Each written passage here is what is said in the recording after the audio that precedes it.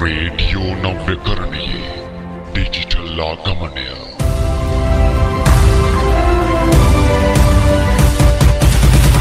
රතු මකරා FM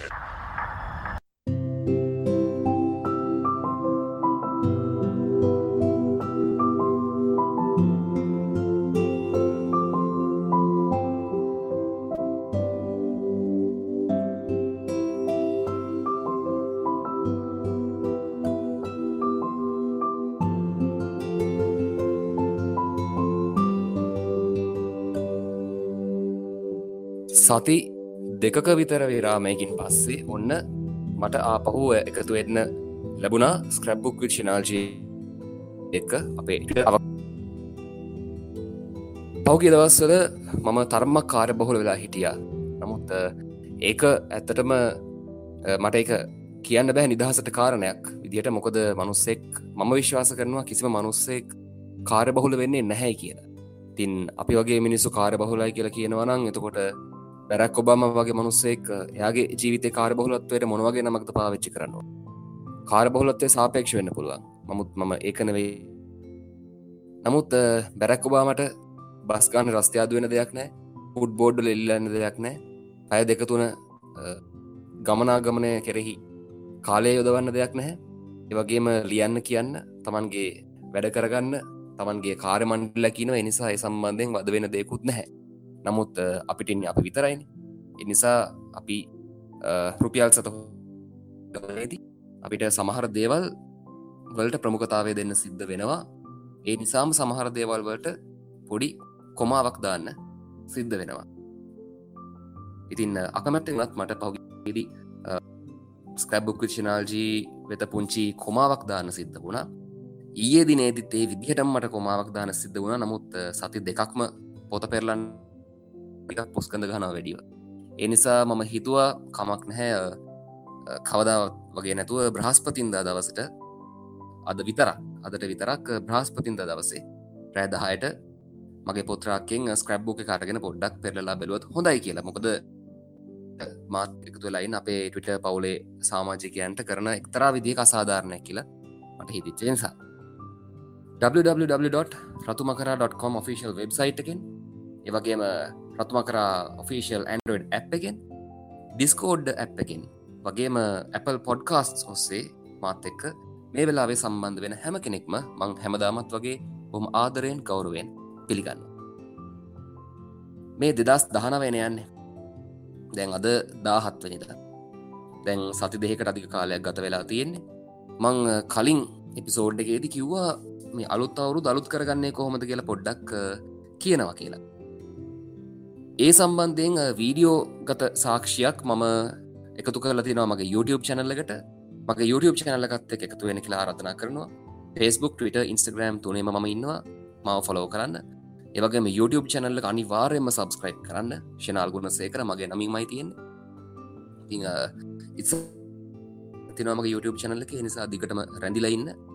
ඊයේ දවසේදී මට ස්ක්‍රැප්බුක් විත් ශිනාල්ජී කරන්න බැරි වුණෙත් මගේ YouTube channel එකට කරන්න වූ කර්තව්‍යයන් බොහොමයක් එක දිගට පැල ගැහුණා. ඒ ටික ඉවරෙද්දි පොඩ්ඩක් රෑ වුණා. ඒ නිසා තමයි මට ඊයේ දවසෙත් කරන්න බැරි වුණේ. ඒ නිසා YouTube channel එකත් එක්ක subscribe කරලා එකතු වෙන්න කියලා මතක් කරනවා. මම ගිය සිකුරාදා ඒ දාපු වීඩියෝ එක තමයි අලුත් අවුරුද්දේ අලුත් වෙමුද කියලා. ඉතින් මම මේ වීඩියෝ එක බලන්න කියන එක ඔබට ආරාධනාව කරන ගමන් පුංචි දෙයක් විතරක් මුලින්ම කියලා තියන්නම්. ඒ තමයි අපි හැමෝටම පොඩ්ඩක් මේ වෙනකොට ආපහු සැමදා යන්න තියෙන්නේ. දැන් දවස් 14ක් ගිහලා ඉතින් දැන් ජනවාරි 1 වෙනිදාවක් ගියා කියන එක අපිට දැන් එච්චර ගාණක් නැහැ. පොඩ්ඩක් අලුත් විදියට ගත කරන්න නම් මම මේ වීඩියෝ එකේ කියලා තියෙන දේවල් ටික පොඩ්ඩක් බලන්න. මම එක දෙයක් විතරක් කියන්නම්. විශේෂයෙන්ම මම හිතනවා අපේ පරම්පරාවට පුරුද්ද අවශ්‍යයි කියලා. හැම කෙනෙක්ම අනිවාර්යයෙන්ම දිනපොතක්. අපේ වැඩිහිටි පරම්පරාවට ඒ පුරුද්ද තියෙනවා. මගේ අප්පච්චිට අම්මිට ඒ පුරුද්ද තියෙනවා. ඔබේ අම්මාට තාත්තාට වැඩිහිටි පරම්පරාවට ඒ පුරුද්ද ඇති. නමුත් අපේ පරම්පරාවට ඒ පුරුද්ද ටිකක් දුරයි. ටිකක් නෙවෙයි අද වෙනකොට හොඳටම දුර. මොකද ඒ තියෙන කාර්යබහුලත්වයත් එක්ක හරි අපිට හම්බෙච්ච ගුරුහරුකම් වල මදිකමක්ද දන්නේ නැහැ. මේ දිනපොතක් ලියන්න අවශ්‍යයි කියන ගුරුහරුකම මං හිතන්නේ නැහැ ඉස්කෝලේ කාලේ අපිට අනිවාර්යයෙන්ම දවසට පොඩ්ඩක් විනාඩි 5-10ක් වෙන් කරලා පොත මේ අපේ දිනපොත ලියන්න උත්සාහ කරන්න. දිනපොතේ සමහර විට ලියන්න දෙයක් නැති වෙන්න පුළුව. එකන්නේ ලියන්න කිසිම දෙයක් නැතිවෙන්න පුළුව. හැබැයි එක දෙයක් අනිවාර්යෙන්ම ලිය. ඒ තමයි දවසේ ගත කරන තමන් මේ පැය 24 ඇතුළතදී වියදම් කරන ඒ රුපියල් හරියට ගණනය කරලා ලියන්න. සමහර විට මේ දවසේ කිසිම වියදමක් කරන්න නැති වෙන්න පුළුවන්. ඒක ලියන්න මේ දවසේ මම රුපියලක්වත් වියදම් කරේ නැහැ. ඔයාලට ලියන්න පුළුවන් සමහර විට ඒ දවසේ වියදම් කරේ ටොෆියක් ගන්න නිකන් රුපියල් 2ක් විතරක්. ඒකත් ලියන්න. සතිය අන්තිමට කොච්චර වියදමක් ගියාද කියලා ලියලා බලන්න. මාසෙ අන්තිමට කොච්චර ලියලා බලන්න. ඒ ගිය වියහියදම් එක්ක තමන්ගේ මාසික වැටුප වෙන්න පුළුවන්. එහෙමත් නැත්නම් දෙමව්පියෝ තමුන්ට දෙන මුදලක් වෙන්න පුළුවන්. ඒ මුදලත් එක්ක තමුන් අත්‍යවශ්‍ය දේවල් වලට තමුන්ගේ මුදල් වියදම් කරාද?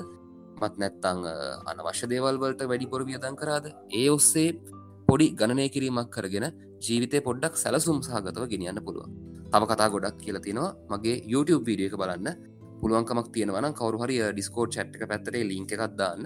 මම ට්වීට් කරලා තියෙන්නේ. මගේ YouTube channel එකට ගිහලා subscribe කරන්න. මේ වීඩියෝ එක බලන්න පුළුවන්. හරි. මුලින්ම මම ඔබෙන් පුංචි ඉල්ලීමක් කරනවා. මොකද මේ අපේ අද එපිසෝඩ් එකේ අවසානයේට මට ඔබේ උදව්ව ගොඩක් වැදගත්. ලංකාවේ කාලෙන් කාලෙට විවිධාකාර අරගල සිද්ධ වුණානේ. ඒ අතරේ තියෙන එක්තරා බරපතල මරගලයක් තමයි මේ 88 89 කාලේ සිද්ධ වෙච්ච අවාසනාවන්ත ඛේදජනක සිද්ධික්දාමය. අපි ඒ ගැන ඇත්තටම මතක් කරන්න කැමති නැහැ. නමුත් මට හිතෙනවා අපි මේ දේවල් වලට අපි නිරාවරණය වෙලා තියෙන්නේ අගභාගයේදී. එහෙමත් නැත්නම් අපි නිරාවරණය වුණේ නැති තරම්. නමුත් මේ 88 89 භීෂණ කාලේ මේ අත්දැකීම් වලට මුහුණ දීපු ඒ අත්දැකීම් තියෙන කවුරු හරි මේ වෙලාවේ ස්ක්‍රැප්බුක් විත් ශනාල්ජී අහගෙන ඉන්නවා නම් ට්වීට් කරන්නේ අත්දැකීම් ටික. මට ඒ ටික අවශ්‍යයි. අවසානයේ වෙනකොට පුංචි කතා බහක් කරන්න තියෙනවා. ඒ නිසා ඒ ටික ට්වීට් කරන්න පුළුවන් නම් මං ගොඩක් සන්තෝෂයි. මට ඒ උදව් උපකාරය මේ Twitter පරිශීලකයන් ඒ දේ කරයි කියලා. හරි. එහෙනම් අපි පෙරලන්නයි සූදානම්. කාලය කියන්නේ හරිම පුදුමාකාර දෙයක්. අපි දැන් අද වැඩසටහන පටන් ගත්ත වෙලාවෙ ඉඳලා මේ කියාගෙන වචනයක් අකුරක් ගානේ හැම මොහොතක්ම ඉතිහාසයට එකතු වෙනවා. මගේ ස්ක්‍රැප්බුක් එකට අලුත් සිද්ධි, අලුත් අදහස්, අලුත් පිටු එකතු වෙනවා. මේ දවස්වල ලෝකයේ පුරා සමාජ ජාල වෙබ් අඩවි පරිශීලකයෝ අතර ඒ සිද්ධ වෙන දෙයක් මං හිතන්නේ ඔබත් ඒ දේ මේ වෙනකොට කරලා ඇති නැත්නම් කරන්න බලාපොරොත්තු වෙන්නේ. ඒ තමයි මේ දවස්වල යන්නේ 10 year challenge එක.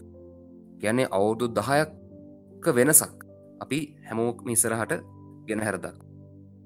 ඒක වෙනදාට වඩා එක්තරා විදිහක වෙනස් අභියෝගයක්. ඒ කියන්නේ 2018 හරි 2019 ගත කරමින් ඉන්න වර්තමානයේදී ගත්ත ඡායාරූපයක් එක්ක මීට අවුරුදු 10කට කලින් ගත්ත තමන්ගේ ඡායාරූපයක් එකට තියලා සසඳලා බලනවා. ඒක දැන් මේ වෙනකොට මේ පහුගිය දවස් රැල්ලක් බවට පත් වුණා. මම කැමතියි පොඩ්ඩක් මාස ගානක් පිටිපස්සට ඔබේ මතකය අරගෙන යන්න. මතකද මීට මාස ගානකට කලින් ආවා අර කාලේ වැලිතලාවෙන් යට වෙලා ගිය Facebook ඡායාරූපවලට අලුතින් කමෙන්ට් කරලා ගොඩගත්ත කාලයක්.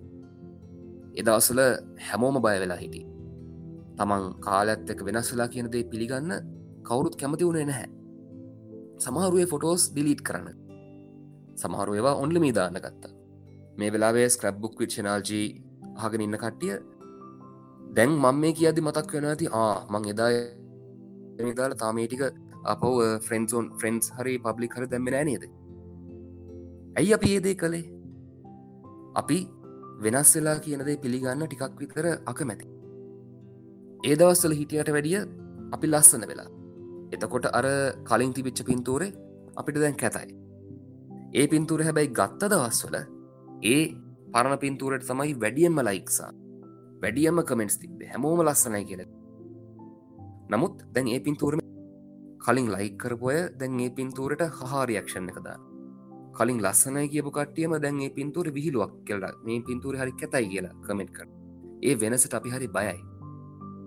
අපි අද දාන සෙල්ෆියක් අවුරුදු 10කින් 15කින් වීලුවක් වේවි. අපි දන්නේ නැහනේ. ඒක තමයි ස්වභාවය. කාලයත් එක්ක සිතුම් පැතුම් රුචි අරුචිකං මේ හැම දෙයක්ම වෙනස් වෙනවා.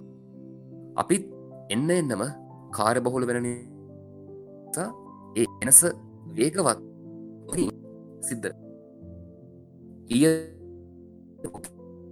ආවා ගන්න ශිල්පය. එයා ඇවිත් හිටපු ඒ පැයක කාලය ඇතුළතදී චිලීගේ පැරණි වාදනය කරන්න ගත්තේ කඩින් කඩ චිලිත් එක කතා කරන ගමන්. ඒ පරණ ගීතරූප රචනා යන අතරේදී අදාළ වැඩසටහනේ නිවේදිකාව චිලීගෙන් අහනවා මේ පරණ සිරින්දු බලද්දී මොකද හිතෙන චිලී. චිලී කියනවා ඇත්තටම මට වීඩියෝස් බලද්දී දැන් හරිම ලැජ්ජයි. මං ඒ දේවල් කරේ ඇයි කියලා මට හිතනවා කියලා චිලී හිනා වෙලා ඔළුවත් කහලා අර ලැජ්ජා සහගත ප්‍රකාශනයක් නිකුත් කරලා ඒ විදිහේ කතාබහක් කරනවා. ඒ දවස්වල මුලදී චිලී ගියාපු වීඩියෝස් අපිට මතකයි. චිලී ඒ දවස්වල චිලී කියන්නේ ගොඩක් අති උග්‍ර ශාරුක් ඛාන් රසිකයෙක්. ඒ නිසා චිලීගේ වීඩියෝස් වල ගොඩක් තිබුණේ මේ ශාරුක් ඛාන්ගේ බොහෝ චිත්‍රපටවල තියෙන රූපරාමු වලට අතිශය සමාන රූපරාමුත් එක්ක ගීත. ඉතින් දැන් ඒව බලද්දී අට හරි ලැජ්ජයිලු. නමුත් ඒ දවස්වල ඒ දේ කරද්දී චිලීට කිසි ලැජ්ජාවක් දැනුනේ නැහනේ. එයා නිර්මාණ කරා. නමුත් 2019 චිලීට 2009 චිලීට වඩිය වෙනත් ආර්ථිකමාන මේ වෙනකොට ට්‍රෙන්ඩ් වෙන වීඩියෝස් ගැනත් අපිට කියන්න තියෙන ඒ වගේ කතාවක්. දැන් අපි ඒ සම්බන්ධයෙන් කතා බහ කරනවා. ඒ සම්බන්ධයෙන් ඒ දේවල් වලට සම්බන්ධ වෙච්ච යලිච්ච කට්ටිය බොහොම උදාන වාක්‍ය ප්‍රකාශ කරනවා. නමුත් තව අවුරුදු 10 ඔය ට්‍රෙන්ඩ් වෙන වීඩියෝස් ගැන ආපහු ඒ කට්ටියගෙන්ම ඇහුවොතින් කියයි. ඇත්තටම මේ දේවල් දැන් බලද්දි හරි ලැජ්ජයි. අපි බලන්නකො ඉතින් මේ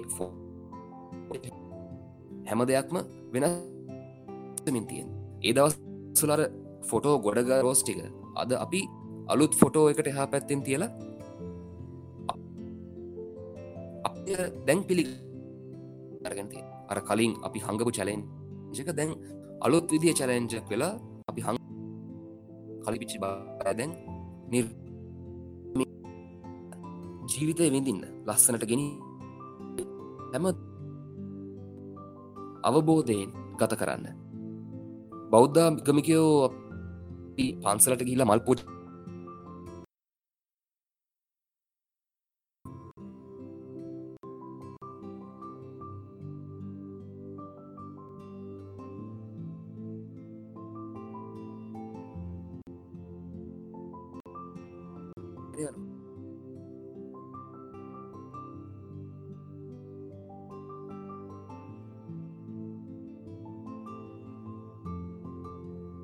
මල් පූජා කරන එකෙන් අපි ගම්ම අර්ථය තේරුම් ගන්න පුළුවන්න.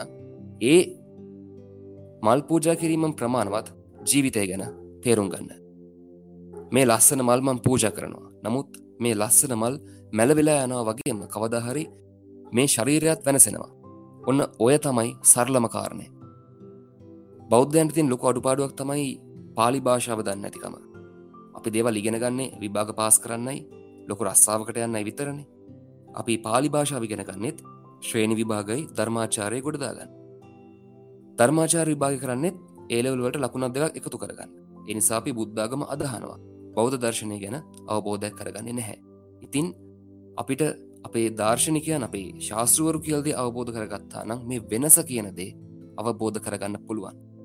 කාලය වේගෙන් ගත වෙනවා. එහා සමානවම අපි වේගෙන් වෙනස් වෙනවා. ඒ දේ පිළිගන්න අපි විවෘත මානසිකත්වයක් තියෙන අලුත් පරම්පරාවේ පුරුක් විදිහට ජීවිතේ ඉස්සරහට අරගෙන යමු. මේ වැඩසටහන පටන් ගත්තේ 10 අපි 10ට පටන් ගත්තා. දැන් විනාඩි 18ක් ගත වෙලා තියෙනවා. අපි නොදැනීම කාලය වේගෙන් ගත වෙලා යනවා. ඒක තමයි මේ ලෝකේ යථාර්ථය. කාලය මොනතරම් වේගෙන් ගත වෙලා තියෙනවද කියලා බලන්න භාති සන්තුෂ් දෙන්නත් සංගීත ශාස්ත්‍රයට ඇවිල්ලා අවුරුදු 20කුත් තියලා. # එක විවෘතයි. මට ට්වීට් එවන්න. මේ ස්ක්‍රැප් බුක් with ෂනල්ජී.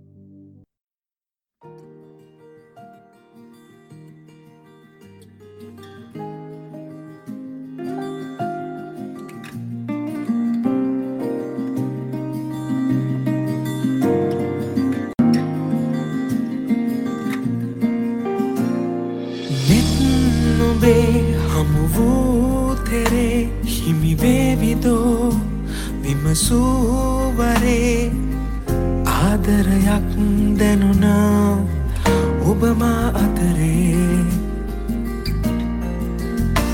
කඳුලක් නොදී උදේ හවා ඔබවත් කළේ ඔබමයි මෙමා හදපතුලේ ඇරයුම් මා වෙත එව්වා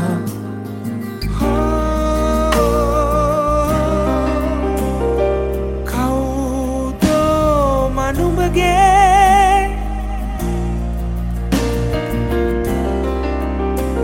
කියා දෙන්න නොහැගේ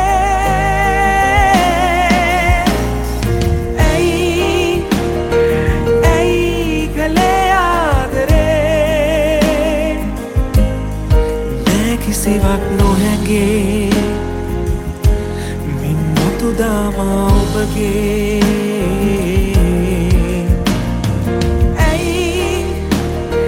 ඇයි කළේ ආදරේ හෝ මේ නැවතුම සසරේ ඔබ පමණයි මා සොඳුරේ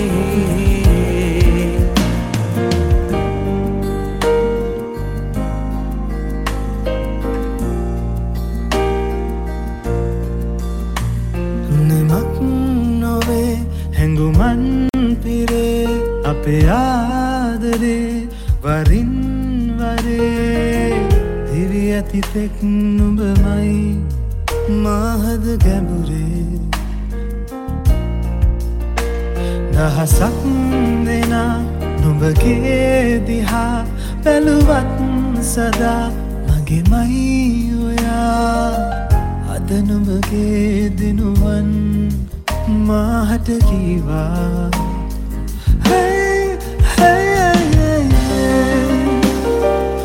කවුදෝ මනුඹගේ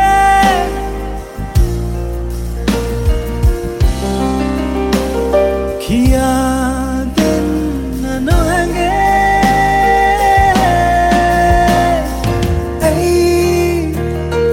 ඇයි කළේ ආදරේ නෑ කිසිවක් නොහැගේ මින් මතුදාමා ඔබගේ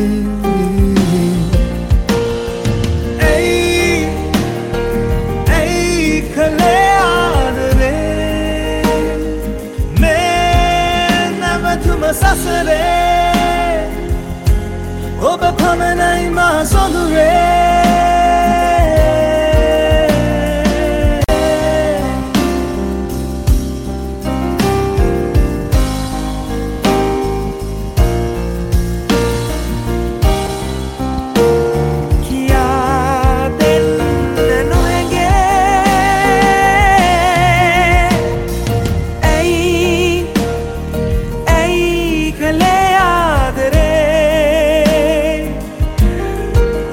කිසිවක් නොහැගේ මින් මතුදාමා ඔබගේ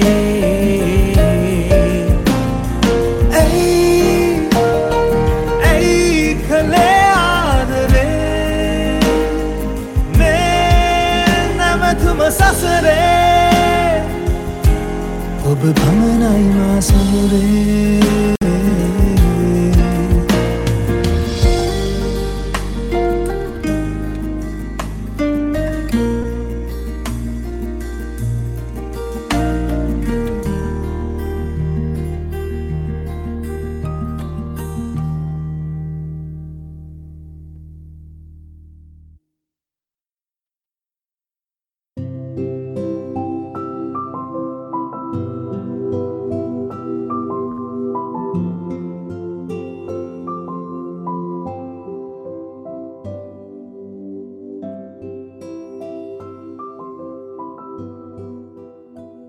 ස්ක්‍රැප්බුක් විත් ෂනල්ජී එකයි ඔබ එකතු වෙලා ඉන්න තින්න කලින් මහිතනේ තාක්ෂණක දෝෂයක් නිසා සමහරයට ඇහිල නැහැයි කියලා චැට් එකේ යනවා මම දැක්කා නිසා මං මුලින් සඳහන් කරපු දෙයක් ආපහු කියන්න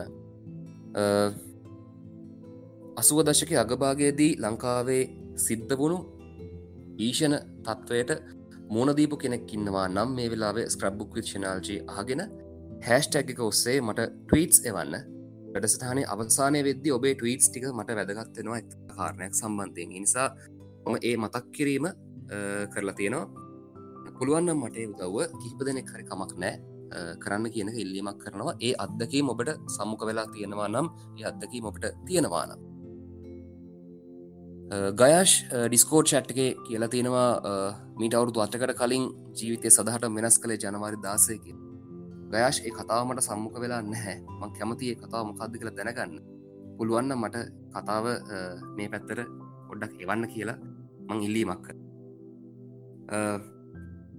ඩිස්කෝඩ් ඇසික සුපුරුදු කිලමල්ලි තාරුවයි සුරංග සහ සීනෝට් එක ඒම Apple පොඩ්කාස්ට් ඔස්සේ අපිත් එකතු වෙලා ඇති. රතුම කරා FM ඔෆිෂල් වෙබ්සයිට් එකෙන් ඒ වගේම ඔෆිෂල් Android app එකෙන් එකතු වෙලාත් ඇති. 2019 අවුරුද්ද රතුම කරා iOS app එකක් බිහි වෙන වසර වේවා කියලා මම ප්‍රාර්ථනා කරනවා කන්ට්‍රිබියුටර් කෙනෙක් විදිහට. ඉතින් අපි බලාපොරොත්තු වෙමු. තව දවස් කිහිපයක් ගත වුණේ. ඉදිරියට ගොඩක් දේවල් රතුම කරා FM ඔස්සේ අලුත් වෙමින් වෙනස් වෙමින් ඉදිරියට යා. බාති සන්තුෂ්ට අවුරුදු 20යි. මට අද වගේ මතකයි එක දවසක් ලංකාවේ ජාතික රූපවාහිනී නාලිකාවකට එකතු වුණා ලංකාවේ ඉන්න ප්‍රවීණ එවකට හිටපු ප්‍රවීණ සංගීතඥ එකතු වෙලා නාමිකව බෑන් මොකක්ද මේ බාති සන්තුෂ්ටෙන්න කරා. ඒගොල්ලෝ ලංකාවේ සංගීත විනාශ කරා. ලංකාවේ සංගීතයට අනාගතයක් නැහැ. මේ බටහිර තියෙන දේවල් අරගෙන මේ මැද්දෙන් රැප් කියලා දෙයක් දාගෙන රීමික්ස් කරලා පරණ සින්දු අලුත් කරලා මොකද්ද මේ කරන ජාතික අපරාධය කියලා පැයක් විතර සාකච්ඡාවක් ගියා. ඒ සාකච්ඡාවට සහභාගී වෙලා හිටපු හැම කෙනෙක්ගේ මූණු මට මතකයි.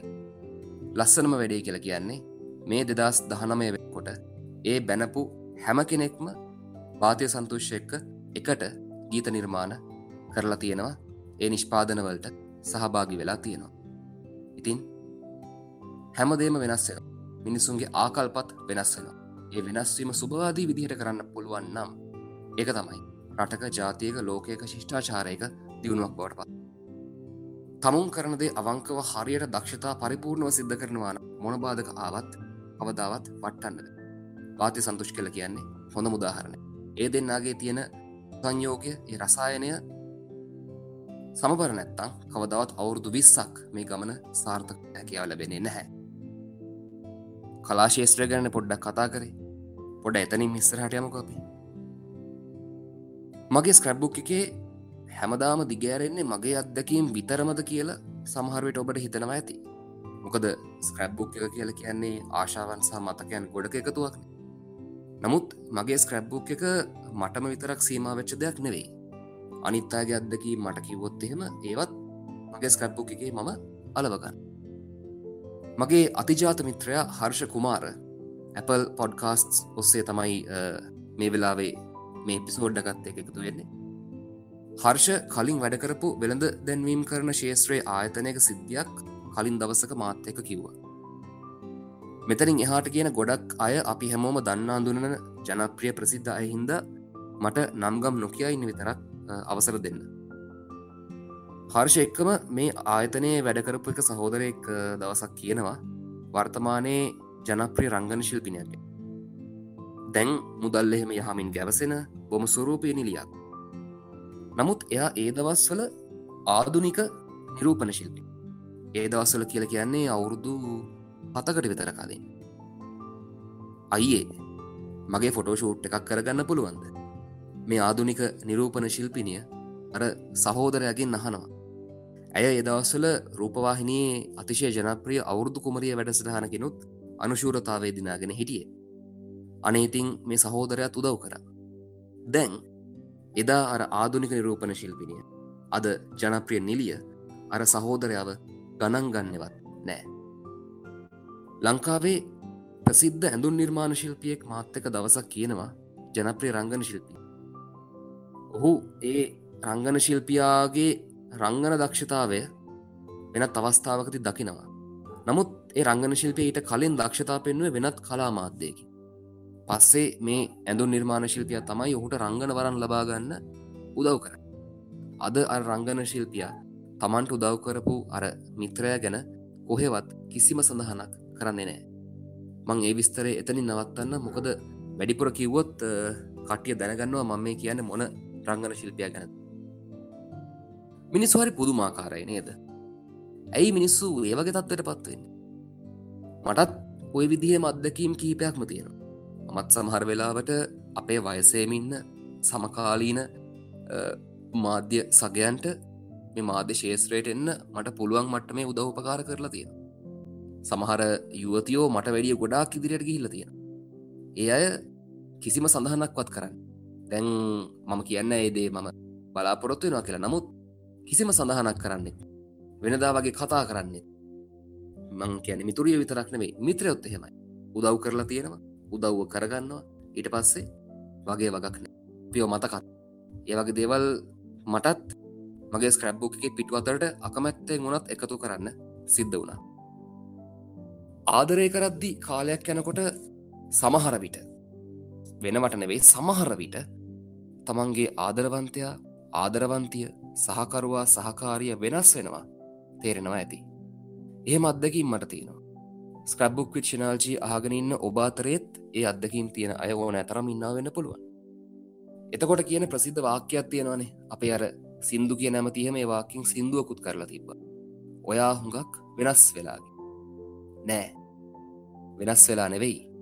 ඇත්ත මනුස්සයා එළියට ඇවිල්ලා. ජනප්‍රිය චරිත ප්‍රසිද්ධියේ ඉන්නකොට සමහර වෙලාවට ඒ තමන්ගේ ඇතුළාන්තය එළියට එනවා. මතකද එක්තරා රූපවාහිනී වැඩසටහනකදී ගීත ඉල්ලීම් කරන වැඩසටහනකදී එක ප්‍රේක්ෂකයෙක් දුරකථන ඇමතුමක් අරගෙන අදාළ නිවේදකයාට කියනවා රටේ ගංවතුර වෙලාවක් තියෙන්නේ. අනිත් channel හැම එකක්ම තමන්ගේ වැඩසටහන් නවත්තලා ඒ අය මේ ගංවතුර ආධාර බෙදලා දෙන එක ගැන කාලගුණ තත්ත්වය ගැන දැනුම් දෙනවා. ඔයගොල්ලෝ මෙහි රික්වෙස්ට් ෂෝ කරනවා. මොකද්ද මේ කරන වැඩේ තේරුම කියලා. ඒ ආපු අදහසට හරි පිළිතුරක් දෙන්න, නිවැරදි පිළිතුරක් දෙන්න අල නිවේදකයා පුරුදු පුහුණුලා හිටියේ නැහැ. මොකද පූරක කර්තාවේ හොට ආගන්තුකයි. එයා කෙලින්ම උත්තර දුන්නා මාව කේන්ති ගස්සන්න එපා රයිට් කියලා. මතක තියේ සිද්ධිය. එක්තරා දේශපාලන රැස්වීමකදී රටේ ඉන්න ප්‍රධාන පෙළේ දේශපාලනඥයෙක් ජනතාවට අත් දෙක වනාගෙන හිනාවේගෙන බොහොම ප්‍රසන්න මුහුණින් බොහොම තේජාන්විතව ජනතාව අතරින් ආවා. මොකද ඒ නායකයා ගොඩක් කැමති මිනිස්සු අතර ගැවසෙන්න, මිනිස්සුන්ගේ ආකර්ෂණය දිනා ගන්න. ඒ වෙනුවෙන් කරන්න පුළුවන් හැම දෙයක්ම කරන එක්තරා ප්‍රබල නායකයෙක්. මේ නායකයා අත වනාගෙන මිනිස්සුන්ට අත දීගෙන එනකොට එක මේ මිනිස්සෙක් ඒ නායකගේ අතෙන් අල්ලනවා. ඒ අල්ලනවත් එක්කම ඒ එතන තිබිච්ච කලබලකාරී වාතාවරණයත් එක්ක අත ටිකක් තදින් අල්ල ගන්න. ඒත් එක්කම අර නායකයාගේ අතේ තිබිච්ච මුද්දක් ගැලවෙන්න යනවා. මේ නායකයාගේ තිබිච්ච අර ප්‍රසන්න පෙනුම එහෙන් පිටිම රෞද්‍ර පෙනුමකට හැරිලා අර මනුස්සයට ගහන්න අත උස්සනවා. මට මතක විදියට ඒ මනුස්සයට ගැහුවා. ඒත් එක්කම ආරක්ෂකාංශ නිලධාරීන් ඒ මනුස්සයා සහ මේ දේශපාලනඥයා වෙන් කරනවා. එතනදි සිද්ධ වුණේ අදාළ දේශපාලනඥයාගේ ඇතුළාන්තය එළියට ආපුවා. ශාරුක් ඛාන් ලස්සන කියමනක් කියලා තියෙනවා. There's a personal me, there's an actor me and there's a star me කියන. මයික සිංහලෙන් අවරෝහණ පිළිවෙලට කියන්නම්. එතකොට ඒක ඔබට වැඩිපුර දැනෙන්න ගනී. මගේ තරු ප්‍රතිරූපයක් තියෙනවා, මගේ නළු ප්‍රතිරූපයක් තියෙනවා, ඒ වගේම මගේ පෞද්ගලික ප්‍රතිරූපයකුත් තියෙනවා. ශාරුක් බොලිවුඩ් වල රජුරුව තමයි. නමුත් අපි පෘථග්ජන මනුස්ස ලෝකෙ ගත්තොත් තවත් එක මනුස්සෙක්. ශාරුක්ට වගේමයි අපිටත් එහෙමයි. අපි ලෝකෙට පෙනෙන ප්‍රතිරූපයක් තියෙනවා. අපේ සමීපතමයන්ට පෙන්වන ප්‍රතිරූපයක් තියෙනවා. ඒ වගේම කිසි කෙනෙක්ට නොපෙන්වන අපිට විතරක්ම සීමා වෙච්ච ප්‍රතිරූපයකුත් තියෙනවා. ඒ තමයි ශිෂ්ටාචාරගත ජීවියෙක්ගේ චිත්ත ලක්ෂණය. නමුත් ඒ තියෙන භූමිකා අතරේ පරතරය අඩු නම් ඒ ජීවිතය සාර්ථකයි. අවසනාවකට බහුතරයකට ඔය දෙන්නේ නැහැ. නමුත් ස්ක්‍රැප් බුක් විත් ශිනාල්ජී අහන ඔබ එහෙම කෙනෙක් නෙවෙයි කියන එක මම හොඳාකාරවම දන්නවා. මෙන්න මේ වචන පහ සහිත වාක්‍ය දස පනතෙන් එකක් වගේ මතකතියාගන්න. කවදාවත් මුල අමතක කරන්න එපා. රටේ ජනාධිපති වෙන්න හම්බුණත් මුල අමතක කරන්න එපා. අපි දන්න සමහරු ඉන්නවා ඕනවට වැඩිය මුල මතක තියාගෙන ඉඳලා තමුන් ජනාධිපති කියන එක අමතක වෙලා තමන් අර කලින් හිටිය බිම්මට්ටම විදිහටම හැසිරෙන ඒ මිනිස්සු කරන මේ මම කියන්නේ. කලින් දවසක මං අර ගුත්තිල මූසිල උදාහරණයක් ගත්තනේ ගුරුවරු ගැන කතා කරද්දී. හැකියාවෙන් මූසිලයෙක් වෙන්න. නමුත් ගතිගුණ වලින් මූසිල වෙන්න. මොකද එහෙම වුණොත් ස්වභාව ධර්මයෙන්ම ගුත්තිලට ගුලි 4ක් දේවි. මූසිලව මට්ටු කරන්න. ධනය, බලය, කීර්තිය ලැබෙද්දී මිනිස්සු වියරු වැටෙන්න පුළුවන්. ඒත් මුල මතක නම් සැඩ සුළඟට ගහගෙන යයි කියලා ගහකට බයක්.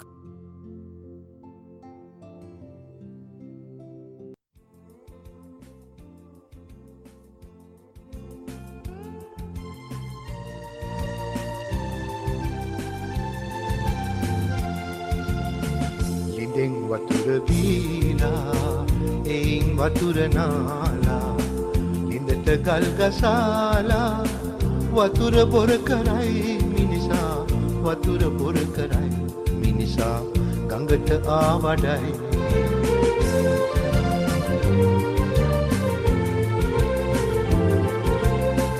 ගහේ වැල එතිලා යාවී හැදී පසුව පිළිලවීලා සාරේ අදී කාලා බීලා නිදලා කාලේ ගෙවයි කාපු තැනද වනසා මිනිසා දුවයි.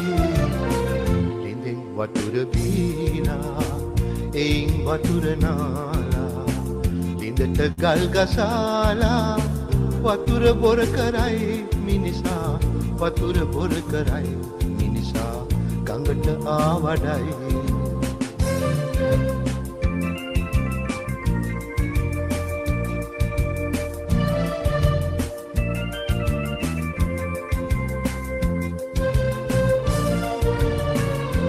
ඉනිමන් තබාලා නැගීලා බලයි එයට පහර දීලා කඩාලා දමයි අතීතේ නසාලා දිනුවා සිතයි තිබූ තැනද නැතිවී පරාදේ වැටේ.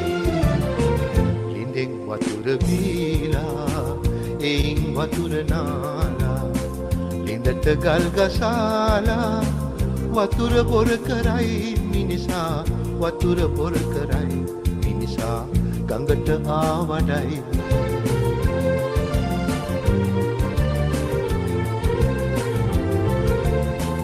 ගහේ වැල එතිලා යාවී හැදී පසුව පිළිලවීලා සාරේ අදී කාලා බීලා නිදලා කාලේ ගෙවයි කාපු තැනද වනසා මිනිසා දුවයි. ලිඳෙන් වතුර බීලා එයින් වතුර නාලා ලිඳට ගල් ගසාලා වතුර බොර කරයි මිනිසා වතුර බොර කරයි මිනිසා ගඟට ආවඩයි.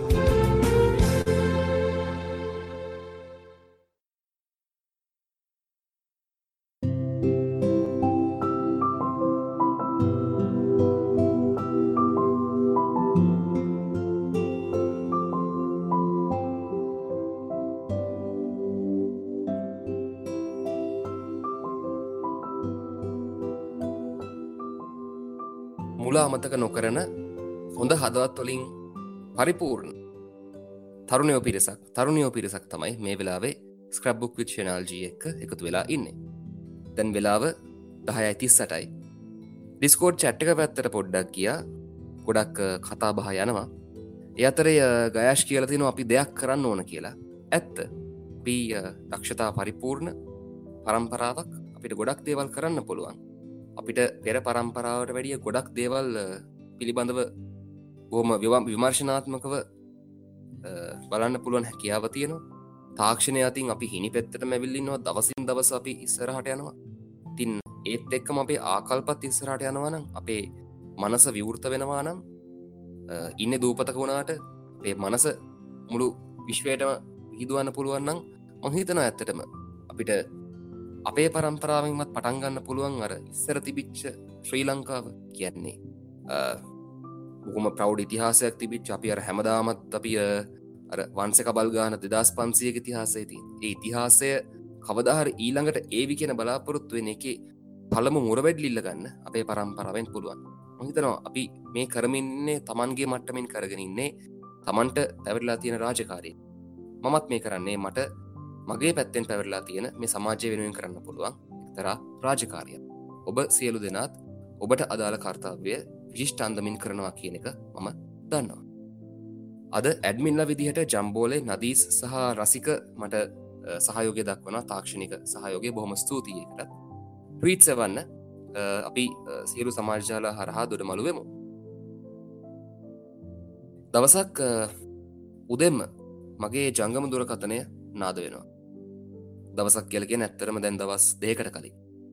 අපේ අප්පච්චි මම ෆෝන් එක ආන්සර් කළා. good morning අප්පච්චි. good morning. ඇයි පහුගිය දවස් ටිකේ කතා කළේ නැත්? මං එහෙම් පිටින්ම නිරුත්තර වුණා. වැඩ ටිකක් වැඩි වුණා අප්පච්චි. ඊට පස්සේ එහා පැත්තෙන් මාව නිරුත්තර කරපු මාව තව තවත් නිරුත්තර කරන්න අර කටේ කෙල හිඳෙන තරමට පත් කරන්න ආයෙත් උත්තරයක්. ඔම තමයි ඉතින් නේද? දරුවෝ උස්මහත් වෙද්දී ඉතින් අපි අමතක වෙලා යනවනේ. අප්පච්චි උදේ පාන්දරම මට නෝක් කාඩුවක් කිව්වා. මට හරීම ලැජ්ජයි. ඇත්ත. පහුගිය දවස් ටිකේ මට වැඩ ගොඩක් තිබුණා. හැමදාම රෑ වෙලා ගෙදර ආවේ. සමහර දේවල් සූදානම් කරගත් විදිහට සිද්ධ වුණේ. ඒ නිසා පොඩි සිත් ඇවුල් එහෙමත් තිබ්බා. Scrap book with channel G එකත් ඊයේ කරෙත් නැහැ. ඊයේ සතියෙත් කරන්න බැරි වුණානේ. මේ විදිහට සතුට සහ කඳුල එක්ක මං මේ පහුගිය දවස් 12-13ම කාර්ය බහුල වෙලා හිටියා. ඒ ඇස්සේ මට මගේ අප්පච්චිට කෝල් එකක් දෙන්න අමතක වුණා. අප්පච්චිගෙයි මගේ ලේ වර්ගය එකයි. අප්පච්චිට තියෙන්නේ තරමක උෂ්ණාධික ශරීරයක්. නමුත් මට ඒ තත්ත්වය නැහැ. ඒ නිසා මට මේ කොළඹ රස්නෙත් එක්ක ඔට්ටු වෙලා ඉන්න පුළුවන්. නමුත් අප්පච්චිට දේ කරන්න බෑ. අපේ දුරස්ථභාවයට ඒකත් එක හේතුවක්. අප්පච්චිගේ ව්‍යාපාර තියෙන නුවර, මගේ රස්සාව තියෙන කොළඹ. අපේ දුරස්ථභාවයට ඒක තවත් හේතුවක්. ওই විදිහට මට හේතු ගණනාවක් කියාගෙන යන්න පුළුවන්. නමුත් ඒ දුරස්ථභාවය ලං කරන්න අවශ්‍ය පාලම හදන එක මගේ යුතුයකම, මගේ වගකීම. තාත්තා සහ පුතා අතර සම්බන්ධය හරි පුදුමාකාරයි. මොකද එතන බැඳීමක්, ඒ වගේම බෙදීමක්. සිංහ බව කතාව ගැන පොඩ්ඩක් අපි කල්පනා කරලා බලමු. අපේ මූලාරම්භය කියලා සැලකෙන කතාපුවතනේ. මේ ශ්‍රී ලංකාව හැදුනේ අපේ රාජාවලිය ආරම්භ වෙන්නේ සිංහයාගේ මුණුපුරාගෙන්නේ. සිංහ බව අභියෝග කරනවා සිංහයාට. කියන්නේ තමාගේම පියාණන්ට. ඕනම පුතෙක්ට ජෛව විද්‍යාත්මකව ලබා දෙන අභියෝගය තමයි තමාගේ නිමැවුම් කරුවා අභිබවා නැගී ඉන්න ඕන කියලා. කාලානුරූපීව ඒ තැනට අපි හැමෝම ළඟා වෙනවා. ඒ දේ ගම්ම්‍ය වෙන විදිහේ නිර්මාණාත්මක ප්‍රවේශයක් තමයි සිංහ බව කියලා කියන්නේ. අපිට අද වෙනකන් ඒක මූලාශ්‍ර ඔස්සේ සාතික කරන්න පුළුවන් කමක් නැහැ.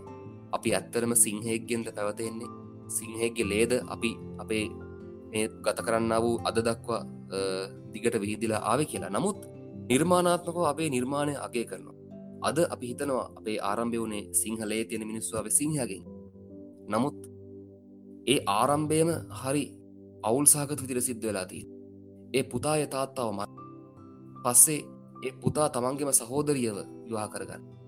ඒ සිද්ධ වෙන්නා වූ විකෘති සම්බන්ධතාවයෙන් දරුවෙක් ඒ දරුවා මුළු දඹදිවම කෙලසනවා. ඒ කෙලසන මිනිස්සු ටික නැවක නග්ගලා ළඟ තියෙන දූපතට එනවා. ඒ ඔස්සේ අලුත් රාජාවලියක් බිහි වෙනවා. ඉතින් ලංකාවට මෙහෙ වෙලා තියෙන කහන දෙයක් කියලා හිතන්න පුළුවන්. නමුත් මේ ඉතිහාසය ඇත්ත හෝ ව්‍යාජයක් හෝ දිගහැරලා තියෙන එහෙම මට අවශ්‍ය වුණේ සිංහයා සහ සිංහ බාහුව අතරේ කතාවක. ඒ දේ ඒ සිද්ධ වුණ දේ ශිෂ්ටාචාරගත විදිහකට සිද්ධ වීම දිනපතා සිද්ධ වෙනවා. දෙමව්පියන්ට වඩා අපි වැඩිපුර ඉගෙන ගන්න. දෙමව්පියන්ගේ තත්වයට වඩා ඉහළ රැකියාවකට අපි යන්න නිතරම උත්සාහ කරනවා. ඒ දේට දෙමව්පියනුත් ආශිර්වාද කරනවා. නමුත් අපි එන්නම කාර්යබහුල වෙද්දි දිගින් දිගටම හැල්මේ දුවද්දි මේ රුපියල් 7ක ඔට්ටු වෙන්න දවස පුරා වෙහෙසෙද්දි අම්මා අප්පච්චි මග නවතිනවා. ගිමන් හරිනවා. මේ ජීවන රටාවත් එක්ක අපිටත් නොදැනීම අපිට අම්මා අප්පච්චි මග ඇරෙන්න ගන්නවා. ඒක වැරදි. ඒක ඇත්තටම වැරදි. අපිට කිසිම නිදහසට කාරණයක් ඒ සම්බන්ධයෙන් ගෙනහැර දක්වන්න බෑ. මං කිව්වේ උෂ්ණාධික ශරීර ගති ලක්ෂණ ගැන. පොඩි ළමයින්ට සාමාන්‍යයෙන් නිතරම දාඩිය දානවනේ. දවල්ට රස්නේනේ. ඒකනේ අපි ලදරුවන්ව නිතරම අර ඇඳුම් අන්දවන එක අඩුම කරලා තියන්න කියලා වෛද්‍යවරු උපදෙස් දෙන්නේ. මොකද දරුවන්ගේ අපහසුතාවය කියාගන්න විදිහක් නැහැ. අතදරුවන්ට වචන උච්චාරණය කරන්න බෑ. අතදරුවෝ දන්න එකම භාෂාව කඳුළු කතා බහ විතරයි. මට මාස ගාණක් විතර වගේ වයස වෙන කාලේ පොළොන්නරුවේ ගිය වෙලාවක මම හොඳ ටෝ මඬලා රස්නේ වැඩි වෙලා දඟලලා කරලා මගේ අපහසුතාවය පිට කරන්න උත්සාහ කරලා තිබුණා. එතන ළඟපාත කිසිම පංකාවක් තිබිලා නැහැ ඒ වෙලාවේ. අප්පච්චි පත්තරයක් අරගෙන මගේ ඇඟ නිවෙනකන් සීතල දැනෙනකන් පැය 3කට වැඩිය එක දිගට නොනවත්වාම පවන්සල්ලා තිබුණා. මං බොහොම සුවෙන් නින්දට වැටලා තිබුණා. මං ඇහැරෙයි කියලා බයට හෙල්ලෙන්නවත් නැතුව අප්පච්චි දිගින් දිගටම එක අතකින් මාව නිසල්මනේ අනිත් අත නිතරම සක්‍රිය කරලා මට පවන්සලමින් ඉන්න. දවසකට පැය 16කටත් වැඩිය මගේ අතේම තියෙන ජංගම දුරකථනයෙන් මගේ අප්පච්චිට එක ඇමතුමක් ගන්න මට දවස් 12කට වැඩිය ගියා. පොඩ්ඩක් ඉන්න. මං අප්පච්චිට කෝල් එකක් අරන් එන්න.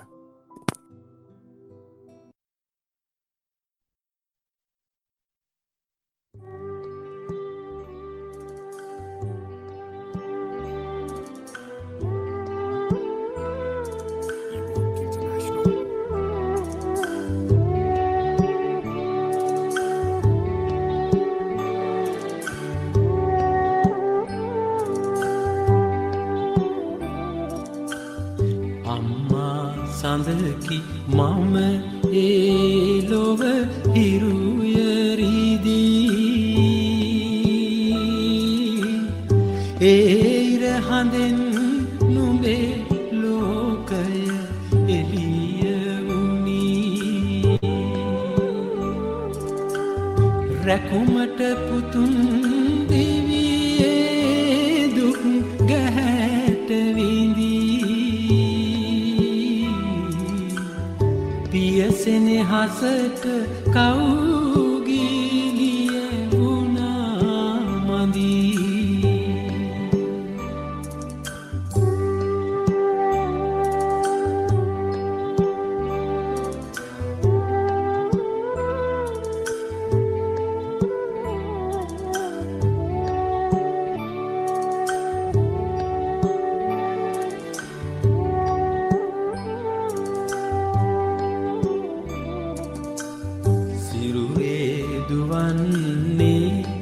මගේලේ නොවෑ පුතුනේ කුසයේ නොදැරුවත් දිවි බර මට රැඳුනේ මහමෙරකට උසයි දරු පෙම හද පතුලේ පුදුමයි පුතුනි කිම මගේලේ කිරිනුනේ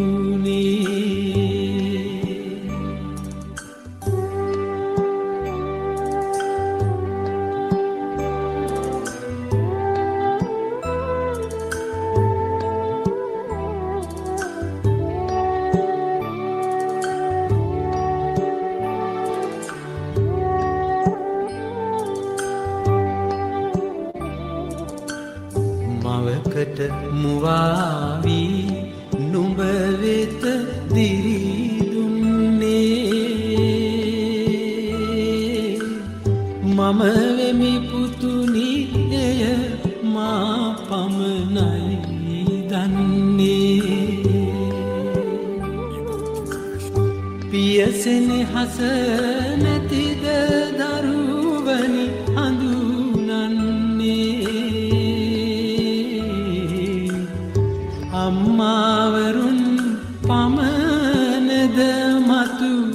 බුදු වන්නේ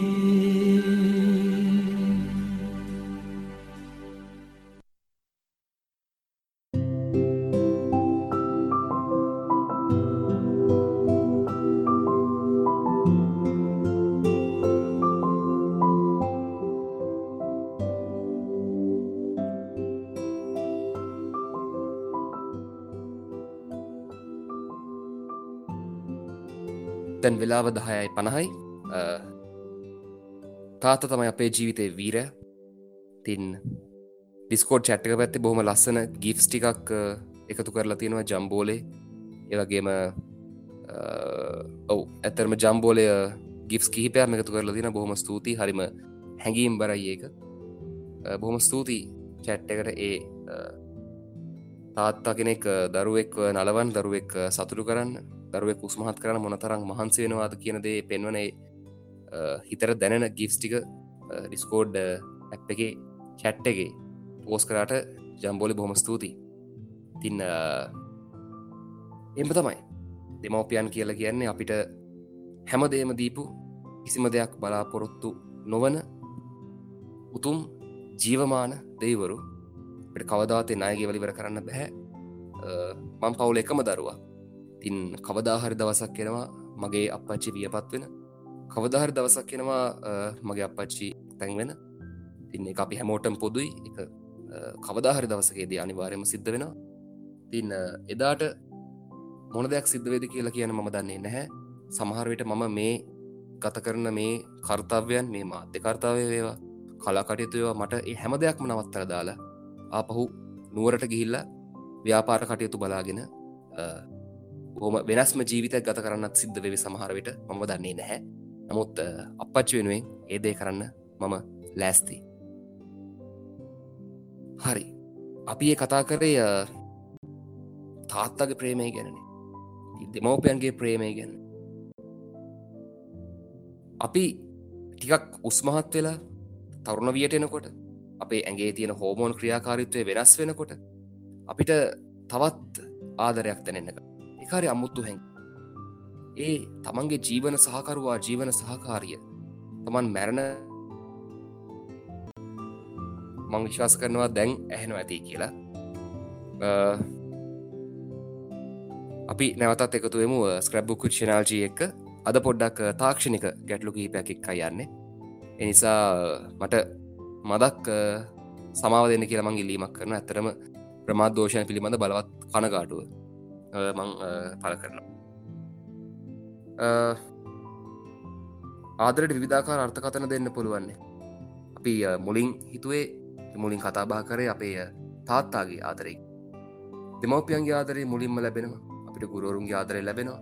කාලයක් ගියාට පස්සේ අපිට සහකරුවෙක්ගේ සහකාරියෙක්ගේ ආදරය ලැබෙනවා. මේ ජීවන ගමනකට ගෙනියන්න අවශ්‍ය පුද්ගලයෙක් අපේ ජීවිතේට එකතු වෙනවා. ඒ ආදරයට තියෙන වෙනස් අර්ථකථනයක්. මට පහුගිය දවසක සමාජාල වෙබ් අඩවි පරිශීලනය කරද්දී දකින්න හම්බුණා මං කවදාවත් කියවපු නැති විදිහේ අර්ථකථනයක්. ආදරය කියලා කියන්නේ හරියට කොත්තු රොටියක් වගේ. මම බැලුවා ඒ මොකද එහෙම කියන්නේ කියලා. පහුවෙන්දට බඩේ අමාරුව හැදෙනවා කියලා දැන දැනත් අපි අද කොත්තුවක් කනවනේ. ඔන්න ඕකයි තිබිච්ච හේතුව. දැන දැනම අපි අමාරුව වැටෙනවා.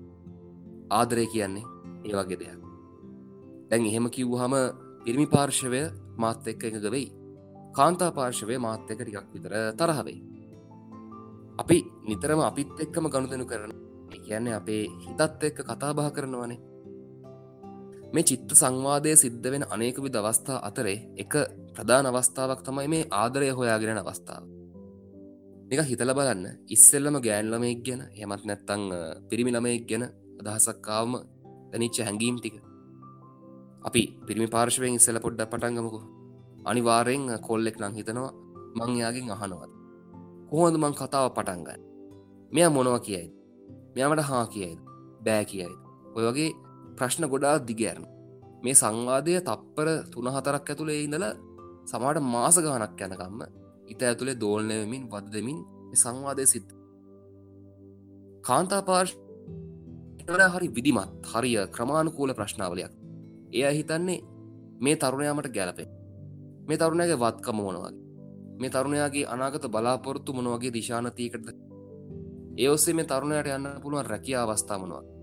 ඒ රැකියා අවස්ථාවට මේ රටේ තියෙනා වූ තත්ත්වය මොනවද? මොන වගේ පිළිගැනීමක් හම්බ? කවදා හරි මේ තරුණයාටව මට මගේ යාළුවන්ට ලැජ්ජ නැතුව අඳුන්වලා දෙන්න. මේ තරුණයාගේ පෞල් පසුබිම මොන? අපේ පවුලත් එක්ක පෑහේද? ඔය වගේ හරි විධිමත් හරිම සංවිධානාත්මක ප්‍රශ්න ටිකක් තමයි කාන්තා පාර්ශවයෙන් තියෙන්නේ. ඉතින් ඔන්න ඔයගේ ගැටලුත් එක්ක අපේ පාර්ශවයන්ගේ තියෙන වෙනසත් එක්ක මේ වෙනස් වූ ගැටලු අපි සාකච්ඡා කරමු. මේ සංවාදය සිද්ධ වෙන්නේ උඩු හිතයි යටි හිතයි අතර. මේ යුද්ධය හරිම විශේෂයි. මොකද මැරෙනකන්ම විවිධාකාර හේතුත් එක්ක මේ යුද්ධය නිතිපතා සිද්ධ. අපි ගන්න ඕනම තීරණයක් එක්ක මම මේ දේ කරනවා. නෑ මම මේ දේ කරන්නේ නෑ. මේ දේ මං කරන්න අවශ්‍යයි. නමුත් මේ දේ මං කරොත් මට මේ දේ සිද්ධ වෙනවා. ඉතින් ওই විදිහේ නිරන්තර කතා බහක් උඩු හිතයි යටි හිතයි අතර සිද්ධ වෙනවා. මේකෙන් මිදෙන්න අපිට පුළුවන් ආධ්‍යාත්මික ජීවිතයකට යන්න. නමුත් අපි ගත කරන්නේ ලෞකික ජීවිතයන්නේ. ඒ නිසා අපි විසින්ම කැමැත්තෙන්ම මේ උඩු හිතයි යටි හිතයි අතර මම මෙහෙම දෙයක් අහන්නම්කෝ. මේ ගන්න තීරණත් එක්ක මේ ආදරයේදී ගන්න තීරණත් එක්ක පිරිමි හිතද වැරදි? එහෙමත් නැත්නම් කාන්තා හිතද වැරදි? නෑ මම මෙහෙම දෙයක් අහන්නම්. අපි දන්න උදාහරණයක් ගමු කලා නිර්මාණයකින්. මනමේ කුමාරියයි වැද්දර කඩුව දුන්නේ. ඒක අපි කියනවා මානුෂීයව හරි වැරදි කියලා. ඇයි මොකද්ද මේ මනමේ කුමාරිය කරපු වැඩේ? ඇයි මේ ඊයේ පෙරේද මේ මොහොතේ හම්බ වෙච්ච හැඩි දැඩි සිරුරට ආලේ හිතුනේ ඇයි? නමුත් අපි ඇත්තටම ගත්තාම මොකද තමන්ට වැඩි ආරක්ෂාවක් දෙන්න පුළුවන් පුරුෂ ලිංගික වීරයාට ස්ත්‍රී ලිංගික ජීවියා ආසක්ත වෙන විදිහට තමයි අපේ ජෛව ක්‍රියාවලිය හැදිලා තියෙන්නේ. අපි ශිෂ්ටාචාරගත මානසිකත්වයකින් අපි ඉස්සරහට ආවට අපිට තාමත් ඒ ගතිය අපේ ඇතුළත තියෙනවනේ. ඒ නිසා මං හිතනවා කොච්චර කරත් වරදෙහි බැඳෙන්නතාව මේ ලෝකේ හරි අඩුයි කියලා. මේ කොළඹපුරයෙන් මට සම්මුඛ වෙනවා ගොඩක් අනියම් සම්බන්ධතා පවත්වන මිනිස්සු. හැමදේම තියෙනවා. හැමදේම කියන්නේ හිතන්න පුළුවන් හැමදේම තියෙනවා. ඒත් අනියම් සම්බන්ධතාවයක් එක්ක පෑහෙනවා. තවත් පහසක් හොයාගෙන යනවා. සමහරලාට ඒ ස්වාමිපුරුෂයෝ දන්නවා තමන්ගේ භාර්යාව මේ වෙනත් පුරුෂයෝ එක්ක නැත්තම් වෙනත් ලාබාල තරුණයොත් එක්ක තමන්ගේ බිරිඳ බොහොම ආසක්ත හැඟීම්, ප්‍රේමණීය හැඟීම් පහල කරනවා, වුන් සමග ගත කරනවා කියලා. නමුත් ඒ අය බිරිඳට ඉඩ දීලා ඉන්නේ. හරි විපරීතයි මේ සමාජය. සමාජ ජාල වෙබ් අඩවිවලින් අපි කාලෙන් කාලට රූපමය සාක්ෂි දකිනවා. ඒ සමාජ ජාල වෙබ් අඩවිය වැරදියට පාවිච්චි කරන මැදිවියේ කාන්තාව ගැන අපිට කාලෙන් කාලට මේ ආකාරයේ සාක්ෂි අපේ WhatsApp group වලට වෙන්න පුළුවන්, විවිධාකාරයේ messengers වලට වෙන්න පුළුවන් එනවා. ඒ දේ සිද්ධ වෙන්නේ ඇයි? මම විශ්වාස කරනවා කාන්තා හිත හරිම මෙලකයි. ඒ නිසා වරදේ බැඳෙන්න වැඩි ඉඩක් තියෙනවා. ඒ පිරිමි පාර්ශවයේ හිතේ නිරන්තරයෙන්ම දෝලණය වෙනවා. යටි හිත නිතරම මේ ප්‍රශ්නය ගැන වද දෙනවා. තව විස්තර වැඩිපුර කතා කරන්න ගියොත් කාන්තා පාර්ශවය මාව හොයාගෙන එනවා. ඒ නිසා මම මෙතනින් නවතිනවා.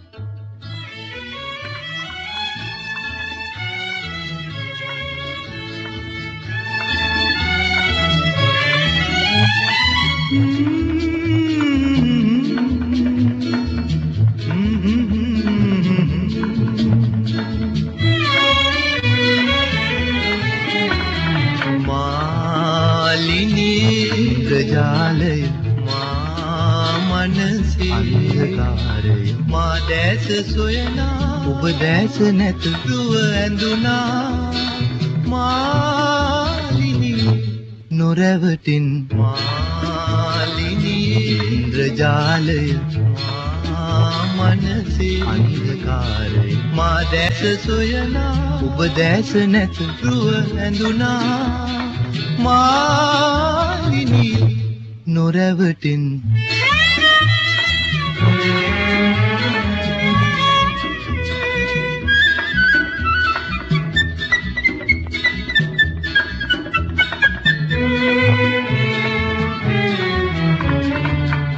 මංගල පෝරුව මස්තකයේ අමන තරුණය මම ඇය අත ගනිමි මංගල පෝරුව මස්තකයේ අමන තරුණය මම ඇය අත ගනිමි සිතිවිය ඔය තරම් සොඳුරුද මාලිනියේ ඉන්ද්‍රජාලය මා මනසේ අන්ධකාරය මා දැස සොයනා ඔබ දැස නැත රුව හැඳුනා මාලිනියේ නොරැවටෙන්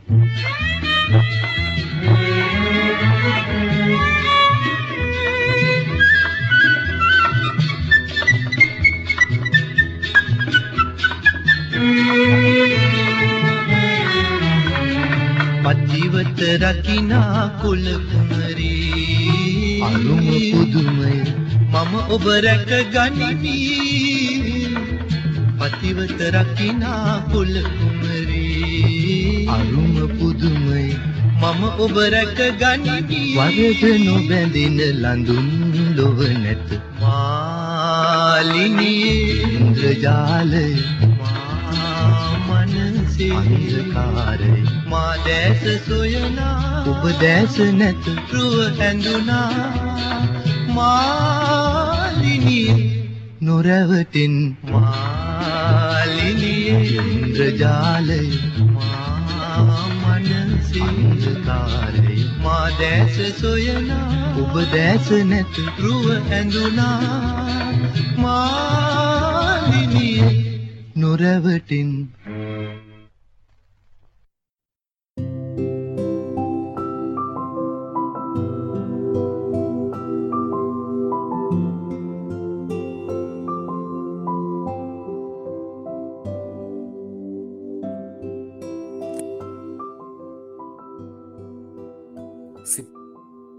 සොඳුරුද එහෙම කියපු වික්ටරත්නායකම ආපහු සැරයක් හිරයක් කරගත් එම තමයි ඉතින් ලෝකෙ හැටි හොඳයි අපි ටිකෙන් ටික අවසානය කරා තමයි ලං වෙන්නේ මං අර මුලින් කිව්වනේ අපේ අත්දැකීම් කිහිපයක් තියෙනවා නම් ඒ දේවල් වලට ඔබ මුණ දීලා තියෙනවා නම් ඒවා ට්වීට් කරන්නයි කියලා කිහිපයක් ඇවිල්ලා තියෙනවා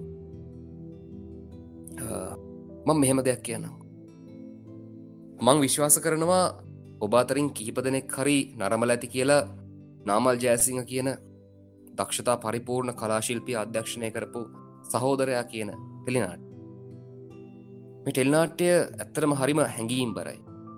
ඒක අර කෑම කන ගමන්වත් අපි වෙන වැඩක් කරන ගමන්වත් පිටිපස්සෙන් අර පසුබිම් සංගීතයක් විදිහට ඇහෙන්න දීලා බලන්න පුළුවන් මෙගා ටෙලිනාට්‍යයක් නෙවෙයි. කොටස් 34ක් 35ක් වගේ බොහොම සුළු ප්‍රමාණයක් තියෙන්නේ. සාවධානයෙන් බැලුවොත් ඔබට ගොඩක් දැනෙන නාට්‍යයක් වේවි මේ සහෝදරයකින් ටෙලිනාට්‍ය. මේ ටෙලිනාට්‍යයේ එන එක්තරා දෙබසක් තියෙනවා. ඒ දෙබස සර්වකාලීන දෙබසක් මේ ලංකා ධරණි තලයට. ඒකෙදී අහනවා මේ රටේ අවුරුදු 20න් 20ට මිනිස්සු මැරිච්ච එක ඇරෙන්න වෙන මොනවද සිද්ධ වෙලා තියෙන්නේ. අපි අද ලංකාවේ පාලන තන්ත්‍රය ගැන විවේචනාත්මක අදහස් පළ කරනවානේ. අපි දැන් Facebook ප්‍රොෆයිල් පික්චර්ස් එහෙමත් අර යට ෆ්‍රේම් එකක් වෙනස් කරගෙන ඉන්නවා 225ම අපිට පා කියලා. ඒ තරමට දැන් මේ ලංකාවේ තියෙන මේ දේශපාලන ක්‍රමය අපිට දැන් තිත්ත වෙලා. අපේ පරම්පරාවට දැන් විවෘතව අදහස් පළ කරන්න ලැබිලා තියෙනවා. මේක ඇති කියන තත්වයට ඒ ඇති කියන අදහසට හැමෝම ඇවිත් මේ තැන්වලට නුසුදුසු මිනිස්සු පත් කරා කියලානේ කියන්නේ. ඒ නුසුදුසු මිනිස්සු මේ තැන්වලට ගියේ ඇයි? ඒ තැන්වලට ගියේ සුදුසු මිනිස්සු මේ තැන්වලට මේ වකවානෝ වෙද්දි එන්න හිටපු මිනිස්සු බොහොමයක් මේ ලක්ධර්ණී තලයට අහිමි වෙච්චයි. අපි ඒ කාලේ ඉඳලම ගත්තොත් එහෙම මේ දේ සිද්ධ වෙලා තියෙනවා. ඒ ජීවිත අහිමිවීම අතරේ සිද්ධ වුණු බරපතලම ඛේදවාචකයක් තමයි මේ 88 89 කාලේ ඇති වෙච්ච තත්ත්වය. ඕනම ආයතනයක් ගත්තොතින් ඒ ආයතනය ටිකෙන් ටික විස්තරණය වෙන්න. ඒ ආයතනයේ ඉහළ ඒකාධිකාරයත් එක්කයි පහළ මට්ටමේ ඉන්න සේවකයා අතරයි තියෙන දුරස්ථභාවය නිසා ඒ ආයතනයේ අනාගතය එහෙම් පිටින්ම තීරණය වෙනවා. සමහරට ඒ ආයතනය විනාශ වෙන්නත් ඒ දුරස්ථභාවය වැඩිවීම හේතු වෙන්න. බහුතරයක් ආයතනවල ඉහළ ඒකාධිකාරය සහ පහළ සේවකයන් අතරේ කිට්ටු සම්බන්ධතාවයක් සිද්ධ වෙන්නේ නැහැ. ආයතනයක් විස්ථාරණ වෙදී ගැටලුව තියෙනවා. දේශපාලන ව්‍යාපාරයකටත් ඒ ගැටලුව ඒ විදිහටම බලපානවා. විප්ලවයක් කරනකොට ඒ තත්ත්වය ඊටත් වැඩිය බලපානවා. ලංකාව එක්තරා වකවානුවකදී එක්තරා පුද්ගලයෙක් ආරම්භ කරනවා මේ සමාජ ක්‍රමය තියෙන පාලන ක්‍රමය වෙනස් කරන්න අවශ්‍යයි කියලා අරගලයක්. මේ අරගලය තරුණ පරපුර බෙහෙවින් වශී කරපු අරගලයක්. මේ අරගලයත් එක්ක තරුණ පරපුර පුදුමාකාර විදිහට බැඳෙනවා. මේ තියෙන ක්‍රමය වෙනස් කරන්න අවශ්‍යයි කියලා එකවන්ව හැමෝම පෙළගැහෙන. කැරැල්ලක් කරනවා. ඒ කැරැල්ල අසාර්ථක වෙනවා. රජයෙන් මේ කැරැල්ල මර්ධනය කරනවා. ඒ කැරැල්ල සිද්ධ වෙලා දශක 2ක් විතර ගත වෙනවා. මෙන්න තවත් කැරැල්ලක් පටන් ගන්න. ඒ අතරේ මේ සංවිධානයේ වෙච්ච කැරැල්ල දෙවෙනි කැරැල්ලක් දක්වා වර්ධනය. තත්ත්වය ගොඩාක් බරපතල වෙනවා. මට මේ අත්දැකීම් නැහැ. නමුත් 88 89 භීෂණ කාලයේ අත්දැකීම් හොඳටම තියෙන කෙනෙක් තමයි මගේ අම්මා. මොකද මගේ සීයා, ඒ කියන්නේ අම්මාගේ තාත්තා පොලිස් අධිකාරිවරයෙක් විදියට සේවය කරේ. ඒ නිසා මේ අත්දැකීම් වලට අපේ අම්මා කොහොම සක්‍රීයව මුහුණ දීපු ජීවමාන සාක්ෂියක් කියලා කියන්න පුළුවන්. ඇඳිරි නීතිය වැටුණා. තුණ්ඩුවකින් මුළු පළාතක්ම අඳුරු කරලා දාන්න පුළුවන් තත්ත්වයක් ආවා. මේ තත්ත්වයට මේ ව්‍යසනයක් දක්වා වර්ධනය වුණේ බොහොම සුන්දර පරමාර්ථ. කාලයක් යද්දී ඒ සුන්දර පරමාර්ථය වල්මත් වුණා. ඒක තමයි විධිමත් විදිහට ව්‍යාපාරයක්, අරගලයක්, ඕනෑම විදිහක දෙයක් සිද්ධ නොවන මේ විපාක. නමුත් මේ දේෙන් අපිට ඉගෙන ගන්න දෙයක් තියෙනවා. ඒ තමයි තරුණ පරපුර කියලා කියන්නේ ගොඩක් දේවල් වෙනස් කරන්න පුළුවන් මහා බලවේගයක් වෙන්න පුළුවන් සාධකයක් කියනක. ඒ නිසා අපිට අපි තුළින්ම ලොකු වෙනසක් ඇති කරන්න පුළුවන්. මම 88 89 භීෂණ කාලයේ සාධාරණීකරණය කරන්නේ නැහැ. ඒ ඇත්තටම ලංකාවේ තිබිච්ච ලොකු ඛේදවාචකයක්. ලංකාවේ හිටපු උගත් බුද්ධිමත් තරුණ පිරිස, එවකට හිටපු විශ්වවිද්‍යාලයේ හිටපු ප්‍රජාව අමුවේ දරසෑයන්ට, ටයර් සෑයන්ට, මෝචරි වලට පණ පිටින් බිලි දීපු කාලයක්. ඒ බුද්ධිමතුන් නැති නිසා තමයි අද ශ්‍රී ලංකාව මේ විදිහට වල්මත් වෙලා තියෙන්නේ. ඒ ගත කරපු කාලය පිළිබඳ සිනමාත්මක රූපමය සාක්ෂියක් හෙට ඉඳලා දිවයින පුරා සිනමා ශාලා 80කදී දිගහැරෙනවා. ඒ තමයි ගින්නෙන් උපන් සීතල. මේ චිත්‍රපටිය නරඹන්න එක විශේෂ මාධ්‍ය දර්ශනයකදී මට අවස්ථාව ලැබුණා. මම ඔබට ආරාධනා කරනවා හැම කෙනෙක්ටම මේ චිත්‍රපටිය හැකියක්මනින් සිනමා ශාලාවකට ගිහිල්ලා නරඹන්න කියලා. මොකද ඒ අත්දැකීම කවදාවත් පරිගණකයකින්වත් එහෙමත් නැත්නම් රූපවාහිනියෙන්වත් බලද්දි එන්නේ නැහැ. දැවැන්ත පුළුල් තිරයක, සිනමා තිරයක ඒ චිත්‍රපටිය නරඹන්න. ලංකාව මොනතරම් භීෂණකාරී තත්ත්වයක තිබුණාද? නමුත් අපි හැමෝම වැරදිකාරයෙක් කියලා අඟඩු ගහන ඒ නායකත්වය දුන්න පුද්ගලයා ඇතුළේ මොනතරම් සුන්දර මනුස්සයෙක් හිටියාද කියන දේ ඔබට අවබෝධ වේවි. ඊටාම ලස්සන චිත්‍රපටියක්.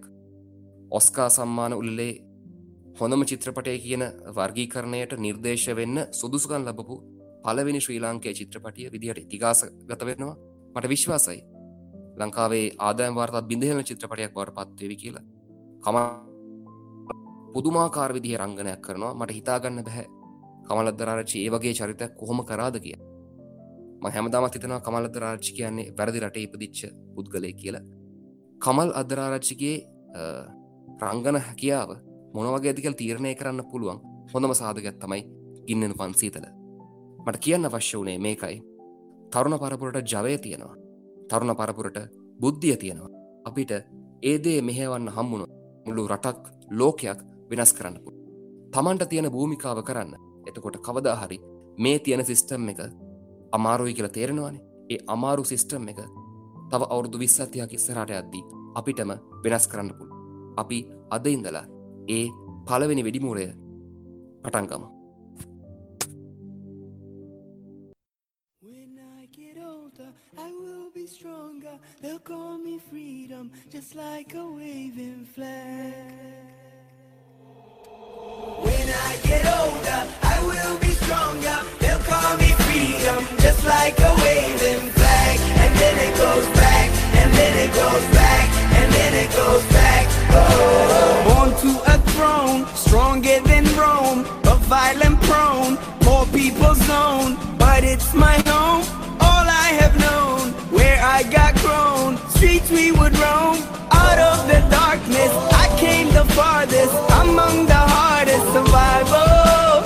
Learn from these streets, it can be bleak. Accept no defeat, surrender, retreat. So we struggling, fighting to eat, and we wondering when we'll be free. So we patiently wait for that fateful day. It's not far away, but for now we say, when I get older, I will be stronger. They'll call me freedom, just like a waving flag. And then it goes back, and then it goes back, and then it goes back.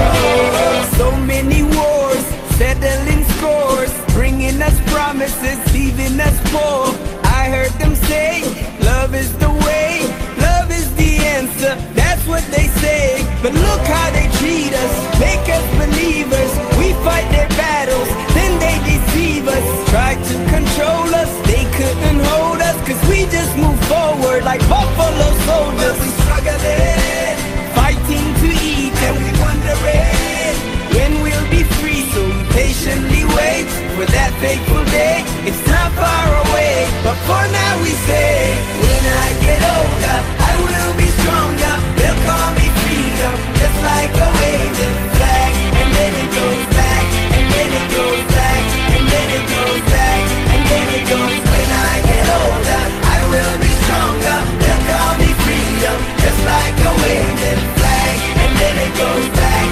and then it goes back, and then it goes back, and then it goes. And then it goes.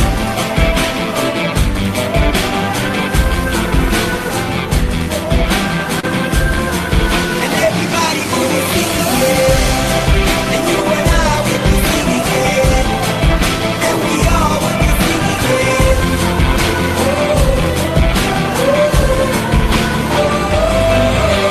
When I get older, I will be stronger. They'll call me freedom, just like a waving flag. And then it goes back, and then it goes back, and then it goes back, and then it goes. When I get older, I will be stronger. They'll call me freedom, just like a waving flag.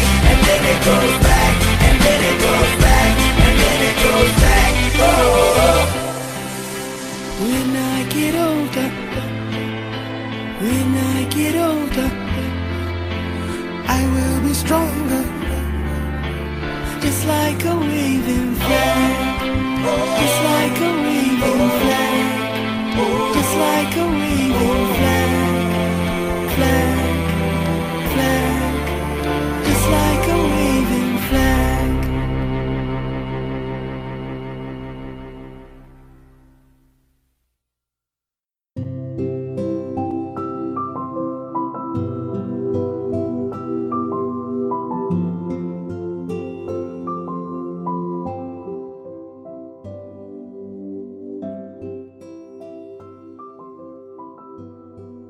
විනාඩි 14ක් ගිහිලා තියෙන්නේ මට නියම වෙලා තියෙන කාලය පහු කරගෙන අපි අවසානයටයි ඇවිල්ලා ඉන්නේ.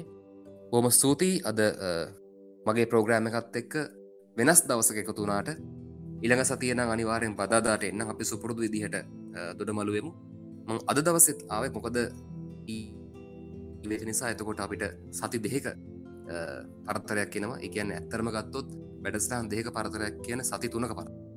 ඉතින් එච්චර ගැප් එකක් තියන්න මං ආස වුණේ නැහැ. ඒ නිසා තමයි මං ඇහුවේ මට අද දවසේ 10-11 පෑ දෙන්න පුළුවන්ද කියලා. බොහොම ස්තුතියි රතුමකර FM කාර්ය මණ්ඩලයට මට අවස්ථාව දුන්නාට අද වෙනස් දවසක. ඇඩ්මින්ලා විදිහට අද මට තාක්ෂණික සහාය දීපු ජම්බෝලේ නදීස් රසිකලින්ක් බොහොම ස්තුතියි. ඒ වගේම රතුමකර FM official website Android app එකෙන් Discord app එකෙන් වගේම Apple Podcasts ඔස්සේ එකතු වෙලා හිට හැම කෙනෙක්ටම ස්තුතියි. ඩිස්කෝඩ් චැට් එකේ තාරුවය දාලා තිබ්බා ලස්සන කතාවක්. ලංකාවේ තරුණයන්ව එක අරමුණකට මෙහෙයවන්න පුළුවන් වුණේ දෙන්නෙක් විතරයි මෑත ඉතිහාසයේ. එක්කෙනෙක් රෝහණ විජේවීර, අනිත් එක්කෙනා වේලුපිල්ලේ ප්‍රභාකරන්. ඇත්ත. අන්තඵලය වැරදි. සිද්ධ වෙච්ච දේවල් කිසිම සේත්ම අපිට සාධාරණීකරණය කරන්න බැහැ. නමුත් ඇත්තටම තරුණ පරපුර එක අරමුණකට ගියා. මම විශ්වාස කරනවා ඒ කැරැල්ල, මං කියන්නේ උතුරේ කැරැල්ල නෙවෙයි, ඒ සම්බන්ධයෙන් මම හිතන්නේ කිසිම ආකාරයකින් සාධාරණීකරණය කරන්න පුළුවන් කියලා. එතන ආරම්භයේම වැරදි.